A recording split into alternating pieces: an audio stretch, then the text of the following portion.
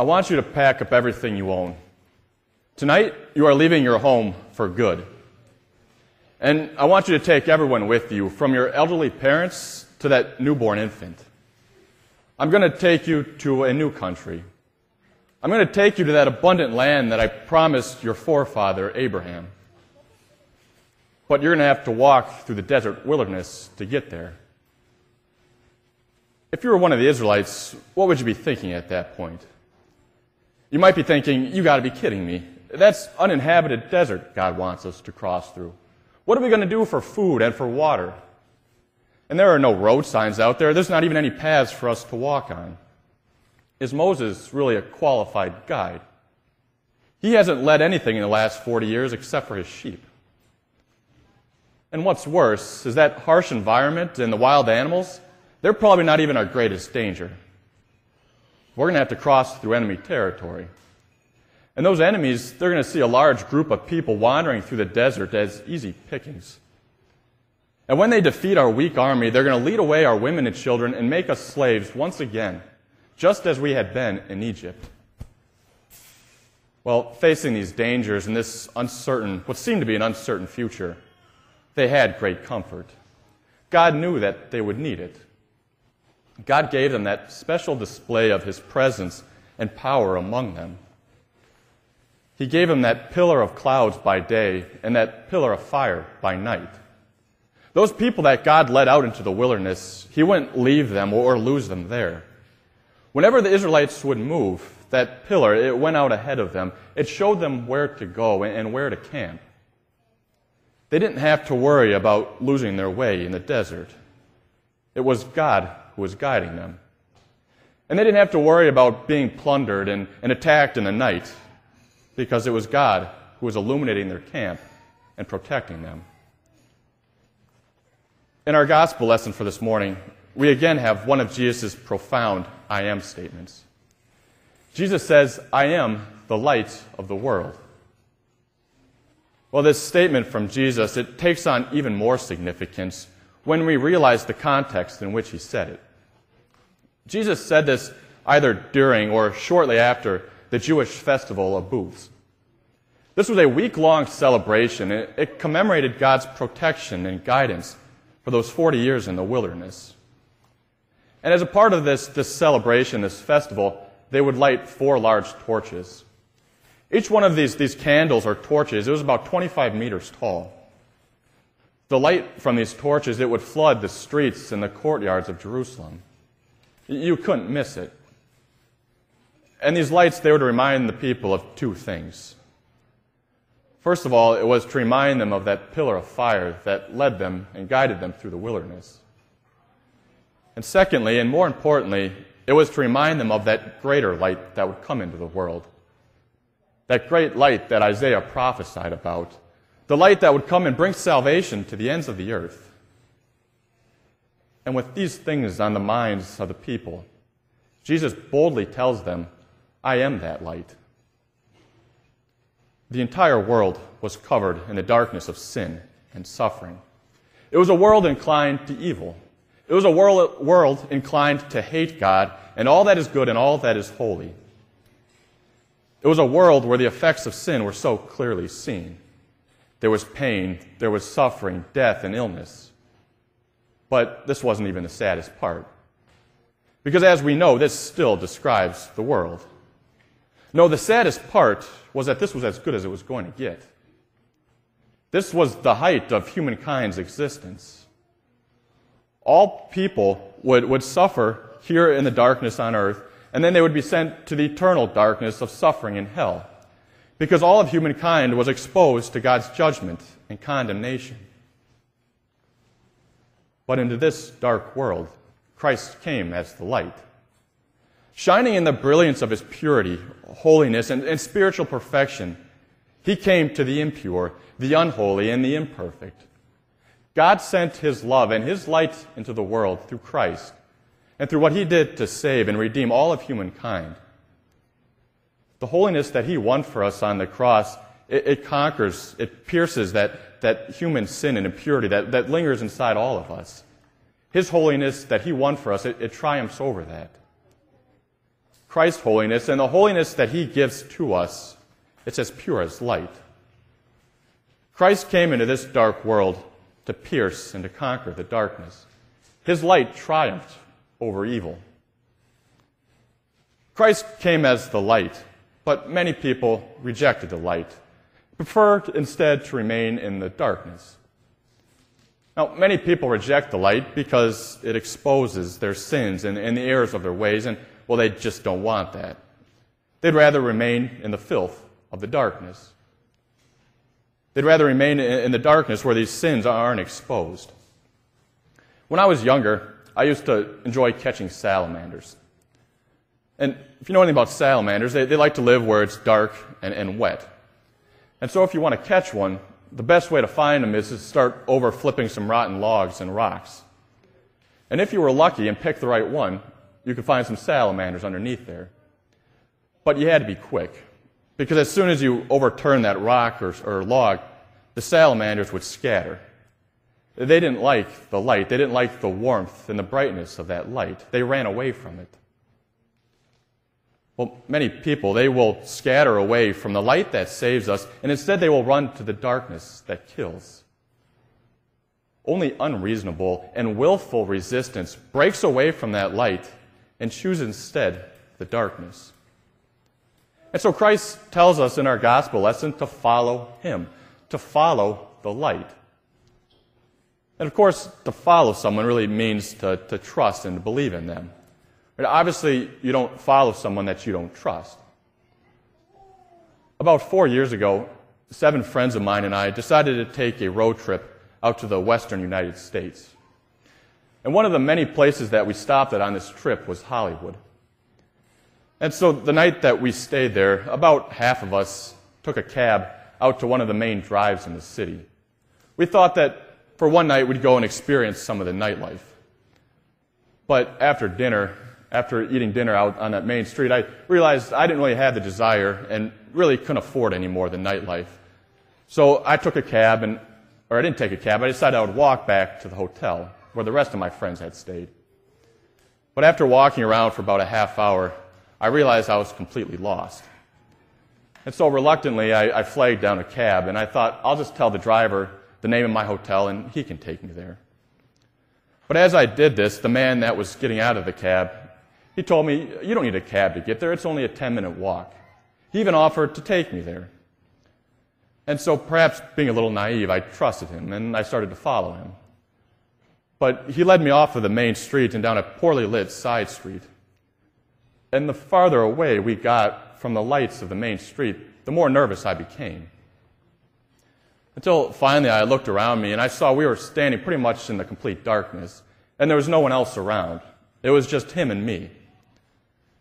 And so finally I came to my senses and realized, well, first of all, I don't think the hotel is in this direction.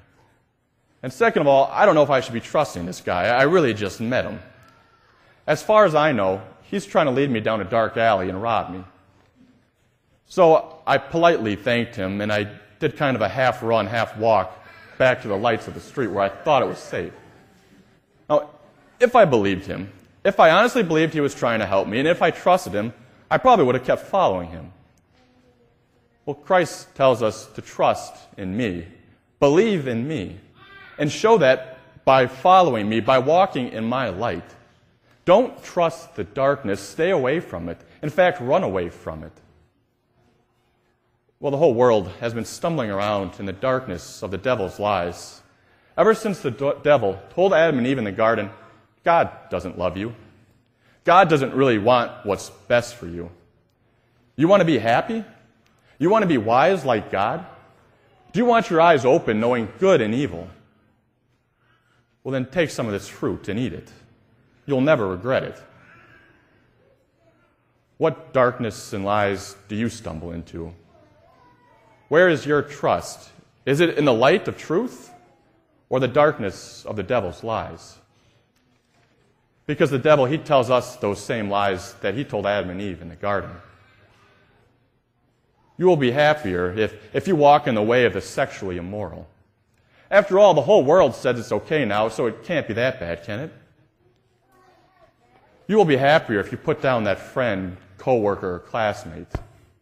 After all, you're not actually hurting him. He'll probably never find out about it, and you can all have a good laugh about it now. You'll be happier if you cut loose and just forget what God's Word says is right and wrong just for this one night. I mean, everyone's got to have a little fun, right? Again and again, the devil comes to us and he tells us, you will be happier if you walk in the darkness of sin. Trust me. Well, Christ came as the light of divine truth. He came to shatter and to expose those lies of the devil. Sins are not something that are meant to make us happy. They are traps. They are traps that are meant to kill and destroy us, to rob us from our loving God. And Christ exposes those sins as lies of the devil. Because in Christ, we see that God does love us. We see that God does want what is best for us. He doesn't withhold good things from us. It's just the opposite. He's the giver of all good things. We see God as one that loves us so much that he gave his Son to suffer and to die for us. He brought us out of the darkness of death and condemnation. And he brought us into the wonderful light of his holy love. Christ came as the light to shine in this dark world. But if Christ just shined out in the darkness of the world, if he just shined out around us, and then he left it up to you and me to choose to walk in his light, that wouldn't do us a lot of good. Because we are sinners. And 100% of the time, you and I would have chosen the darkness. But God's light, it draws us in. Its glorious, saving radiance, it attracts all whom it meets, and it draws them to remain in that light. The light of Christ doesn't just shine in the world around us, but it actually penetrates us and fills us. It becomes our personal possession. Jesus tells us that those who follow me, those who believe and trust in me, will actually have this light. Christ, the light, he's in us. From the same chapter in John's Gospel, we have recorded for us that story of that woman who was caught committing adultery. And this woman, she was brought before Jesus to see what he would do with her. Darkness and sin were in her heart. She gave in to the devil's dark lie. She stood there condemned before God and men. The crowd, they're gathered there, the crowd was ready to stone her. But Jesus does not pick up a stone. Jesus doesn't say one single word to condemn her. Instead, he tells her to leave her life of sin. Darkness reigned in her heart, but Christ dispelled that darkness by the truth of his love and grace. Christ doesn't just shine outwardly in the world. Just as he came to conquer the darkness out in the world, he comes individually into our own hearts to conquer the darkness of sin that is living there. The sin is gone, and in its place is Christ's holiness. That sinful heart is gone, and in its place is a heart that's eager to do good. A heart that longs to serve. A heart that longs to love. That longs to sin no more. Spring is always one of my favorite seasons. I always enjoyed watching nature come back to life. Right, that grass that's been brown all winter, it starts to green up again. And all the shrubs and the trees that have been barren all winter, they get those new buds on them. And it seems that even the animals start to become more active. And what causes this? Well, it's simply that as the earth is rotating around the sun, that at the same time every year, we start to receive more of the sun's direct light. And so that causes the temperatures to warm up and the days to get longer. And that light, it springs life back into nature. Plants, animals, and humans, we all are made for that light. We depend on it. We physically need it. In nature, light and life go together. The same thing is true in the spiritual realm. Christ, the light of the world, gives us spiritual life. We are made for this light. We need this light. Our whole being responds to this light. Christ gives us true life. He gives us a life of forgiveness. A life where we don't have to suffer the guilt and the punishment of our sins. He gives us a life of meaning, a life with purpose. He gives us a life where we don't have to find happiness in sinning. because we have happiness and joy and contentment in serving and pleasing our loving God. The Israelites' journey through the desert wilderness, it was long and difficult. They faced many hardships throughout their trip. There was the harsh environment, wild animals, foreign enemies. But they had that pillar of fire to bring light to their path. It showed them the way to go.